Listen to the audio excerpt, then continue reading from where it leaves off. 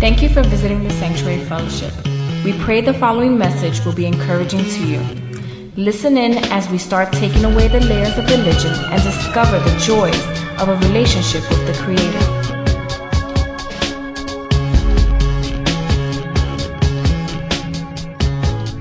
Anybody excited about the Word of God? Yeah, I just need two of you and we can keep going. Let's get comfortable, all right? Let's roll up your sleeves, get comfortable. Thank you, bro. If you're wearing a tie, you're making me uncomfortable. Would you just at least loosen the top button? I want to make sure all the blood flow gets to the brain. I don't want no excuses for you not having any revelation this morning. Amen? All right. All right. Father, I thank you for each and every one here today. I thank you, God, that your Spirit is already here, that your presence is already here. I thank you that your word is already anointed, and I thank you that your anointing breaks the yoke. So, God, just help us to get out of your way from speaking and hearing that anointing would break the yoke in Jesus' name. Amen? Amen? Well, all right, if you're just joining us, leading up to Easter, we started a journey through the book of John in a series titled, Walk It Out, Walk It Out, Walk It Out. Amen. So we've done an intro to the book and we've got done with chapter 1 when Easter came. And I believe one of the reasons Easter was so successful is because we're learning how to walk it out. We're learning how to be the light. We're learning how to be able to walk out our faith. Amen? Anybody with me? We're learning how to be the voice of one calling in the desert, preparing the way for the Lord. Amen? Two of you, praise God. I'm also not naive, and I know that Easter was successful because Easter is the most attended church day of the year. Second only to Mother's Day and Christmas. And so if you're here today, it's the week after Easter, and it's 3 weeks before Mother's Day. So either you got your calendar really messed up or you are on a search for something more. Amen? You are ready for change. Amen? And so I congratulate you and I welcome you with all of my heart. I like to get started with a quote. Here's our quote for this morning. Unless you are prepared to give up something, you will never be able to truly change because you'll be forever in the control of the thing you can't give up.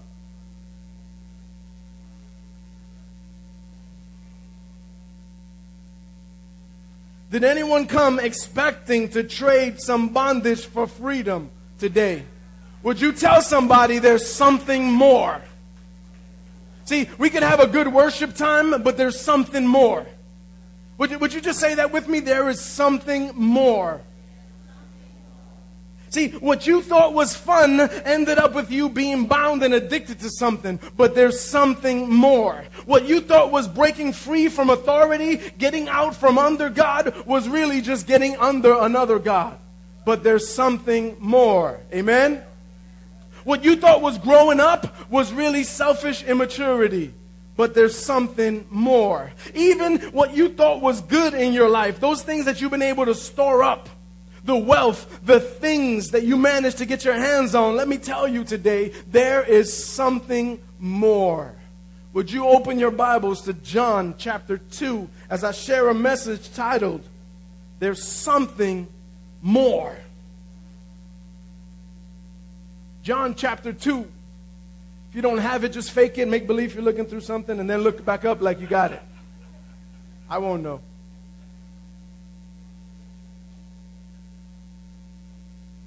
Let's read the first part there. It says, on the third day, a wedding took place in Cana. You need to hear the story so we know what we're going to be talking about, all right? So let's just get through the story real quick. Check this out. On the third day, a wedding took place at Cana in Galilee. Jesus' mother was there, and Jesus and his disciples had also been invited to the wedding. Side note, those that follow Christ shall feast with him. Come on, that's much better than that, amen. those that follow Christ will also feast with him. It says Christ was at the wedding and all his disciples had also been invited to the wedding. See, John is telling us a Jesus story here. He's telling us the story of Jesus through his eyes. And here Jesus is about to start his public ministry. And we find him at a wedding. He's at a wedding feast. And this is the first of many stories suggesting that Jesus was always welcomed among those having a good time. Isn't that a little different today? Jesus is always welcomed among those having a good time. Listen to this quote. Marriage is ever honorable in itself, but it is not at all times used honorably. Where Jesus is not invited to bless the union, no good can be expected. And where the disciples of sin and Satan are preferred to the disciples of Christ, on such occasions it is an intimation that so bad a beginning will have a bad ending. I like to put it this way: your guest list will determine your stress list. That's good. Come on. Those of you planning weddings, your guest list will determine your stress list. See, Jesus didn't spoil the good time. I like to say it this way: if Christ can't come to the party, then the Christian shouldn't be there either. Am I speaking to anybody today? If the party is secret, if Christ can't come, then you shouldn't be there either. No business being there. Amen? Verse 3, let's finish the story real quick. So here's what happens. They're at a wedding, and it says, verse 3, when the wine was gone, Jesus' mother said to him, they have no more wine. Dear woman, why do you involve me? Jesus replied, my time has not yet come. Another translation says, what has that to do with you and me? His mother said to the servants, do whatever he tells you to do. Verse 6, nearby stood 6 stone water jars, the kind used by the Jews for ceremonial washing. They were each held from 20 to 30 gallons. And Jesus says to the servants, fill the jars with water. And so they filled them to the brim. And then he told them, now draw some out and take it to the master of the banquet. And they did so, and the master of the banquet tasted the water that had been turned into wine. He didn't realize where it had come from, though the servants who drew the water knew. And then he called the bridegroom aside and he said, everyone brings out the choice wine first, and then the cheaper wine after the guests have had too much to drink. But you have saved the best till now. This, the first of his glorious signs Jesus performed in Cana of Galilee. He thus revealed his glory, and his disciples put their faith in him. And that's the story. So what just happened here? Mary comes to Jesus and says, there's no wine. Jesus says, what that got to do with me? Right? What's that got to do with me? My time has not come. And she says to the servants, do whatever he says to do. He tells them, fill the pots. They serve it to the master. That they do. And the master says, this is the best wine I've ever had. Two things we need to consider here in looking at this story. We need to understand two things here. First of all, running out of wine at a wedding in that time was a really, really big deal. It was probably a big deal in some of your weddings too. Right? Your crazy uncles and aunts, they'd be flipping. The bar closed or whatever. But anyway, that's a whole other story. In that time, running out of wine was a big social faux pas. It was bad. It would be an ultimate disgrace. The people would be bochinchando left and right about this couple for the rest of their lives. They would be totally humiliated. Also, wine was a rabbinical symbol of joy. And so not having any left would be like there is no joy in this marriage. It would be like symbolic, like this is doomed. You understand? So either way, no matter how this is going to end up, it's going to end up bad for this couple. You understand? Secondly, you need to understand this. Whenever Jesus says something, whether he's telling a story, a parable, or just dealing with somebody's life, listen, whenever he says something, his words are always not only speaking to the situation at the moment, but almost always they're painting a picture of what's to come. I mean, when Jesus was a deep brother. He was the Word. You get that? So he was the Word. He didn't know the Word. He didn't have the Word in his heart. He was the Word. So everything he said was deep. You understand? So when he asked you, like, are you thirsty? That could be 6 different levels deep. You understand? And we could say, yeah, my lips are dry. I am thirsty. And he could be addressing that. Or we could say, you know what? This thing's missing in my life. I am thirsty. And he could be addressing that. Or there could be generational things in your life passed down. And you could be, yeah, you know what? I am thirsty. And you understand it's 6 levels deep with Jesus. He was deep. And so he was almost always painting a picture. So see, there's something there for you now, but then there's always something more. And so we need to see that about the Word of God as we study. My daughter gave me the perfect illustration for this. I asked her permission if I could share. It was the week before Easter, last weekend, and we were at the mall. We were shopping for Easter clothes. How many were there? At the Palisades. I saw a couple of you. Right? And so we were shopping for Easter clothes, and like a typical Hispanic family will go the day before so that everybody can buy outfits, or everybody can buy a shirt or buy a pair of pants or whatever it is, right, for Easter.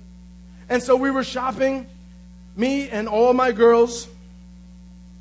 And so we're going through the whole mall. They have this one store that they love, and they know that at this one store they will find what they need, right? Everybody has one of those? All the women say amen. Right? And so all right. So anyway, they went to the one store, and so this store is not man-friendly at all. They don't have any seats, any couches. I just got to lean on stuff, and people are always asking me to move, and people are always asking me, sir, you can't sit there, sir, you can't. I'm like, oh, I hate this place with a passion. You know, the good stores, they have the sofas for the men, so you could just sit down and like fall asleep. And don't matter, you're good. At least if I can sit down and play with my phone or something. But no. So I stood in this store what seemed like 16 hours, but obviously maybe it was an hour. And they ran through the store like mole rats, just everywhere, pow, pow, everywhere, clothes flying everywhere, right? And of course, when they pick stuff, they come to me. I'm the hanger, and so I'm holding hangers, and I got things draped over my shoulders, and I'm just this big walking, thing full of clothes all over the place.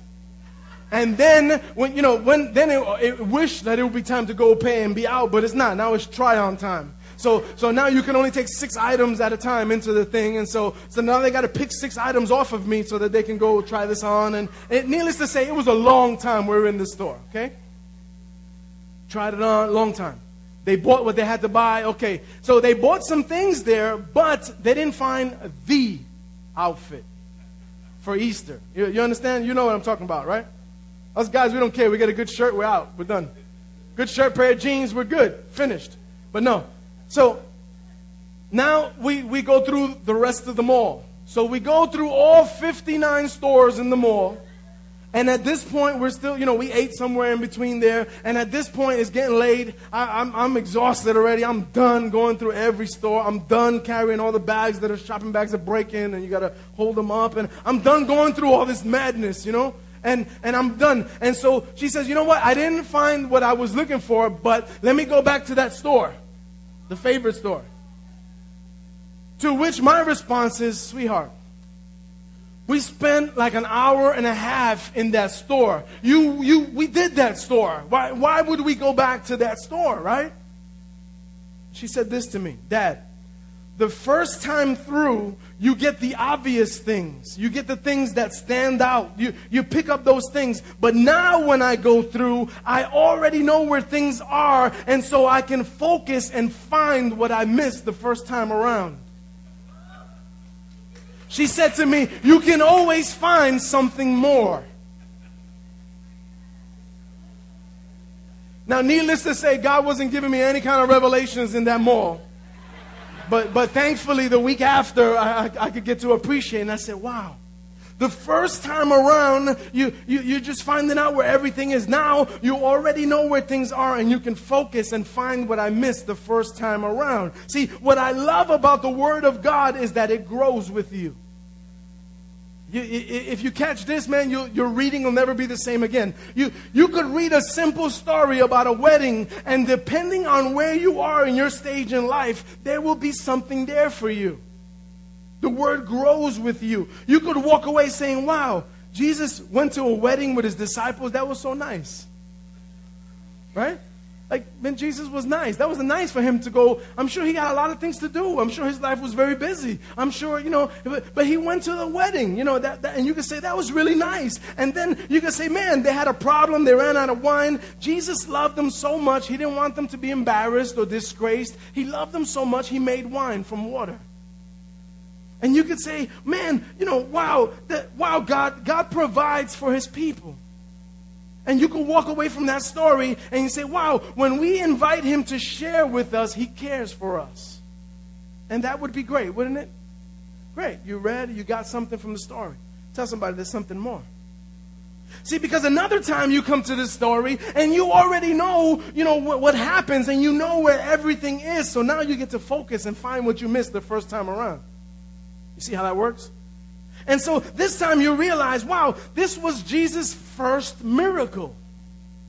You realize this was the first miracle recorded in the Word of God that he starts his public ministry with. Now, you have to really think about that. You say, man, he could have risen somebody from the dead, and people would have believed and been amazed.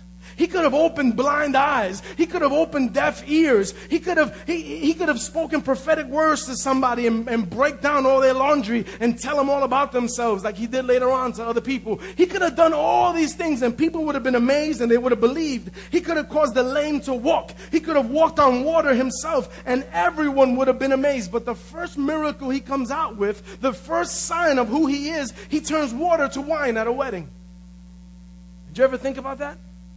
The first thing he comes out with, he turns water to wine at a wedding. And so this time you walk away from the word knowing that, wow, the first sign that he performed was a sign of conversion. The first miracle was about taking something that was common, water, and making it something that was of value. Something of great worth. And this time you walk away and you say, wow, Jesus not only provides for his people, he not only cares for us when we share with him, he's the God who calls that things that aren't as if they were.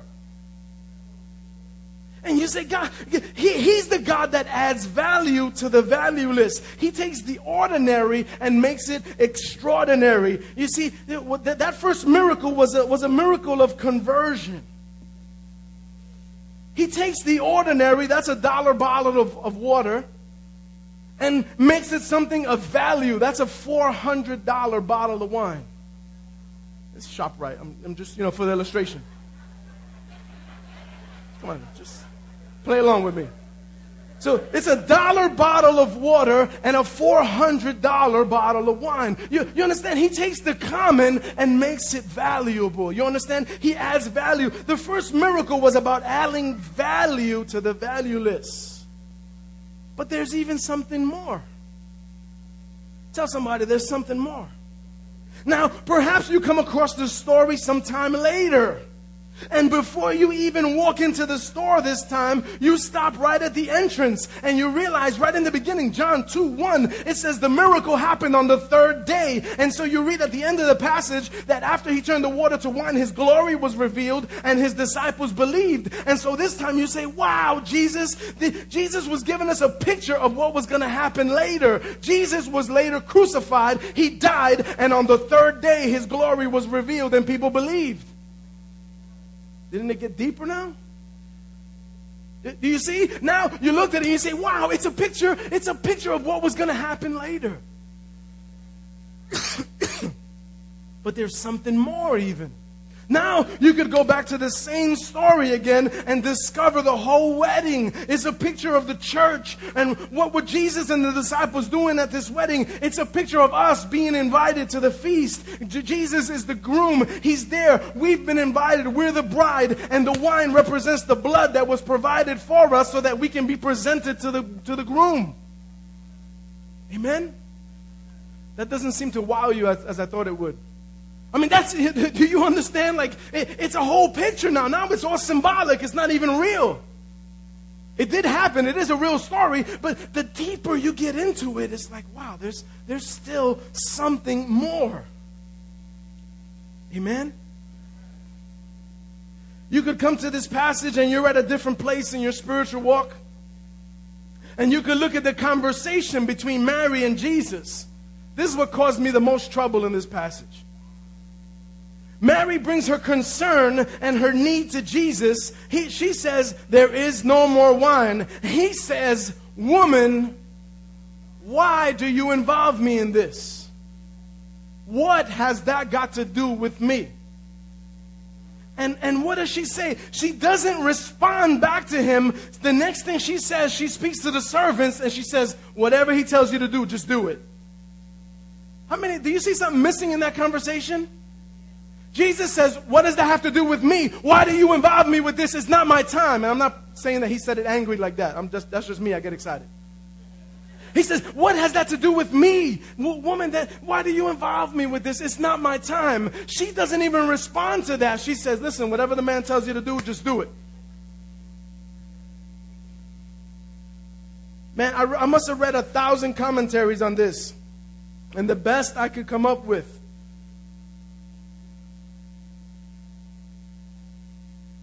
We could say that she brought her need to Jesus and she left it with him. She was accessing kingdom provision. She was accessing what she knew that he had. See, she knew that if she left it with Jesus, whatever he chose to do or not do, whenever he chose to do it, it would be the right thing at the right time. All that was needed was that we do whatever he says. Listen, there is nothing written in Scripture that we could have any reason to believe that she had ever seen him do any miracles. Right? I don't think that, she was at home one day and he was playing Lego and he was just going like this and Legos were building and you would imagine like Jesus did I don't know. Right? Or you would imagine that, he was playing Xbox and he didn't even have to touch the controller. He just willed it and we all lost. Right? But there's nothing in the text that tells us she ever saw him do any kind of miracle this way. But she was accessing a kingdom principle. She believed that he could do something about it and she trusted that he would. Church, when are we going to bring our stuff to God and leave it there? And just do what he says to do? Amen? Verse 6 says, there is no wine, but they had 6 jars that were used for ceremonial washing. Listen, this was part of the Jewish law. Part of the law meant they had to wash their hands before a meal, wash their hands during a meal, wash their hands after a meal. It was part of the Jewish law. They had to do this. And so, obviously, they'd done it a bunch of times because these jugs are empty. And so this is what they had to do. Now Jesus says, take what you have and use it. Oh, get this, please. Jesus says, take what you have and use it. Fill the jars that you use for cleansing with water. Notice this, all throughout the word, God uses what we have. And he takes what you have and he makes miracles with it. Amen? Moses had a rod. The widow had a little oil. David had a slingshot. The boy had a little fish and a little bread. Peter had a little boldness. Joseph and Daniel had a little character. Saul had the wrong name and a misplaced passion. What do you have today? Where is your little and are you willing to offer it up? Where is your boldness and are you willing to have it tested? Where is your passion and are you willing to have it redirected? See, when God wants to make something more, when he wants to give people something more, he almost always uses the cooperation of men to make it happen. I don't know why. I mean, he could have filled the pots himself, right? I mean, trust me, if it was one of our pastors, we would have done it because we get the glory, right? See, we would have said, watch this, and fill the, but Jesus just said, fill the pots. And listen, he involves them in the miracle. He tells the servants to fill the pots. Please hear this. He tells the servants to fill the pots, not the ministers. He tells the servants, not the priests. He tells the servants, not those in full-time ministry. Not those anointed, not those out of Bible school, not those with credentials, not those ordained. He tells the servants to fill the pots. Come on, you got to get this. Now, these servants have undoubtedly filled these pots many times over. They've never seen anything different happen. But this time, they were going to be involved in the process, and they would see right before their eyes a miracle take place. They didn't make the miracle happen, but their obedience allowed them to share in the joy of the miracle. They could have protested. They could have said, they could have said, man, I'm not gonna do that. They say, if I pass this water off to wine, I'm gonna lose my job. I could lose my life if I try to tell this guy, look, here's wine, and I give him water, he'll spit it out and have my head cut off. Right? They could have protested. But instead it says they filled it to the rim. Did you catch that in the word? It says they filled it to the rim. Listen, this is the kind of thing when you obey halfway, you get half the blessing. When you obey all the way, you get the full blessing. Jesus' first miracle was more than just water to wine. It was a miracle of conversion from the old ways of the law, the ceremonial purification, the Jewish law, the old covenant. The miracle was a picture of the old covenant being replaced with the new covenant. Moses turned water into blood, showing that the law results in death. Jesus turned water into wine, showing the gladness and joy of the new covenant. Do you see the bigger picture? You thought it was just a wedding. It's so much more. Then that's just the first part of John chapter 2. I'm halfway through the message. No, I'm kidding. Relax. That's just the first part of John. But do you see that the more you take it and the more you squeeze, the more it comes out? It's like an infomercial, right? But wait, there's more.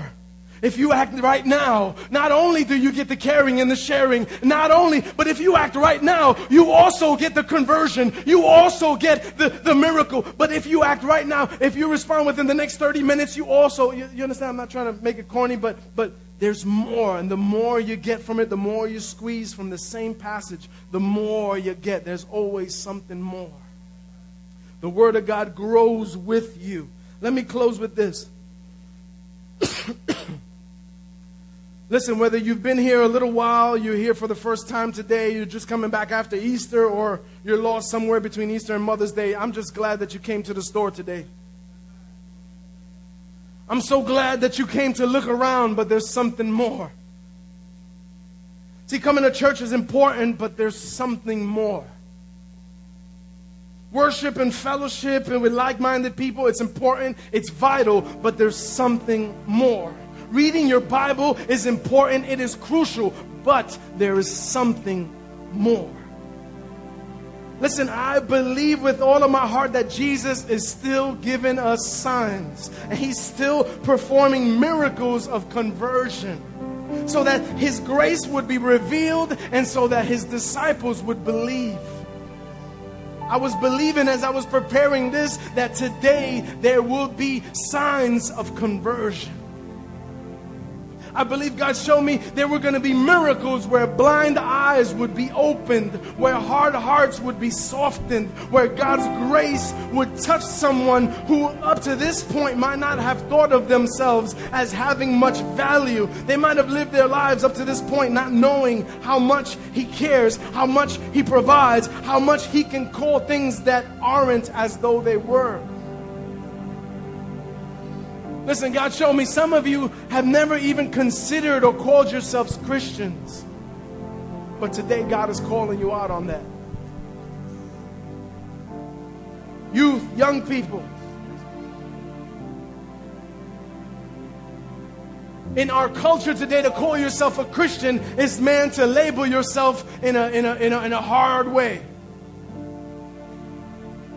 And that's not just for the youth and the young people. That's at our jobs. That's everywhere we go. The world has had such bad examples of Christianity. They've had such an ugly taste of Christianity, either from the stories that have been exposed and from what ministers have done, or either from their own experiences with churches, how they've been beaten and battered and abused. So to label yourself a Christian is a hard thing sometimes. But I believe God is calling you His today. I'm going to ask you to respond. If that's speaking to you, I know there's a couple here. If that is speaking to you, I'm going to ask you to just stand up. Just stand up. And if God is speaking to you and you've never considered yourself a Christian, or you never called yourself a Christian, amen. God is calling you His today. Amen. Amen. Amen. Come on, encourage them. Encourage them. Encourage them.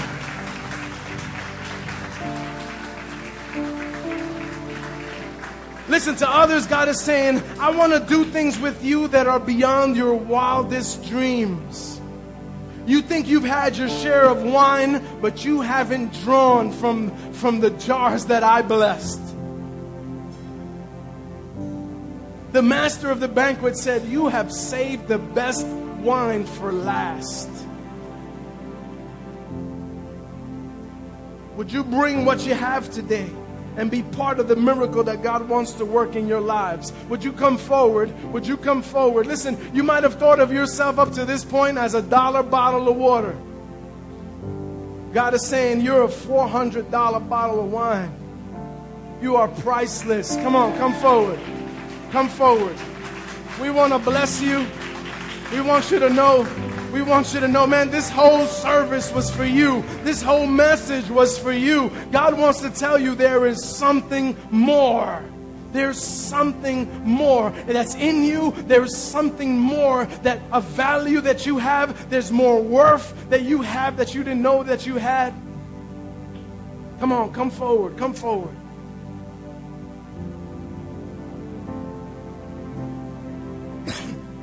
Some of you could be saying, listen, all I have is 6 empty pots.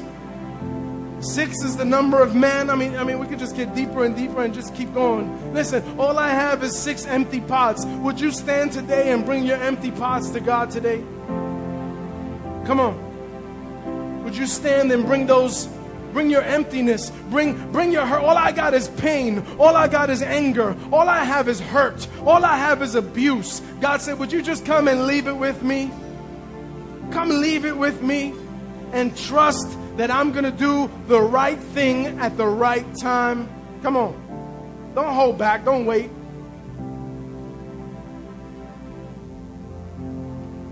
Don't wait. Pastor Gary, I want you to come up in a minute. Come on.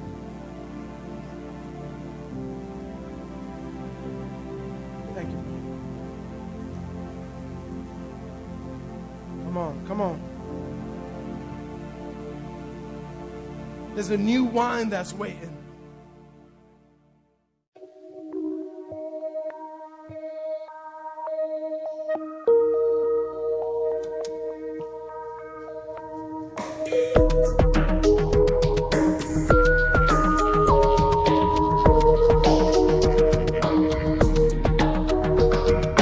Thank you for supporting the Sanctuary Fellowship. We are a new and growing church with a passion and a heart towards enjoying God, serving people, and building healthy families. We pray that you will continue to fellowship and grow with us as we follow hard after God. Don't forget to visit us on the web at www.sanctuaryfellowship.org. God bless.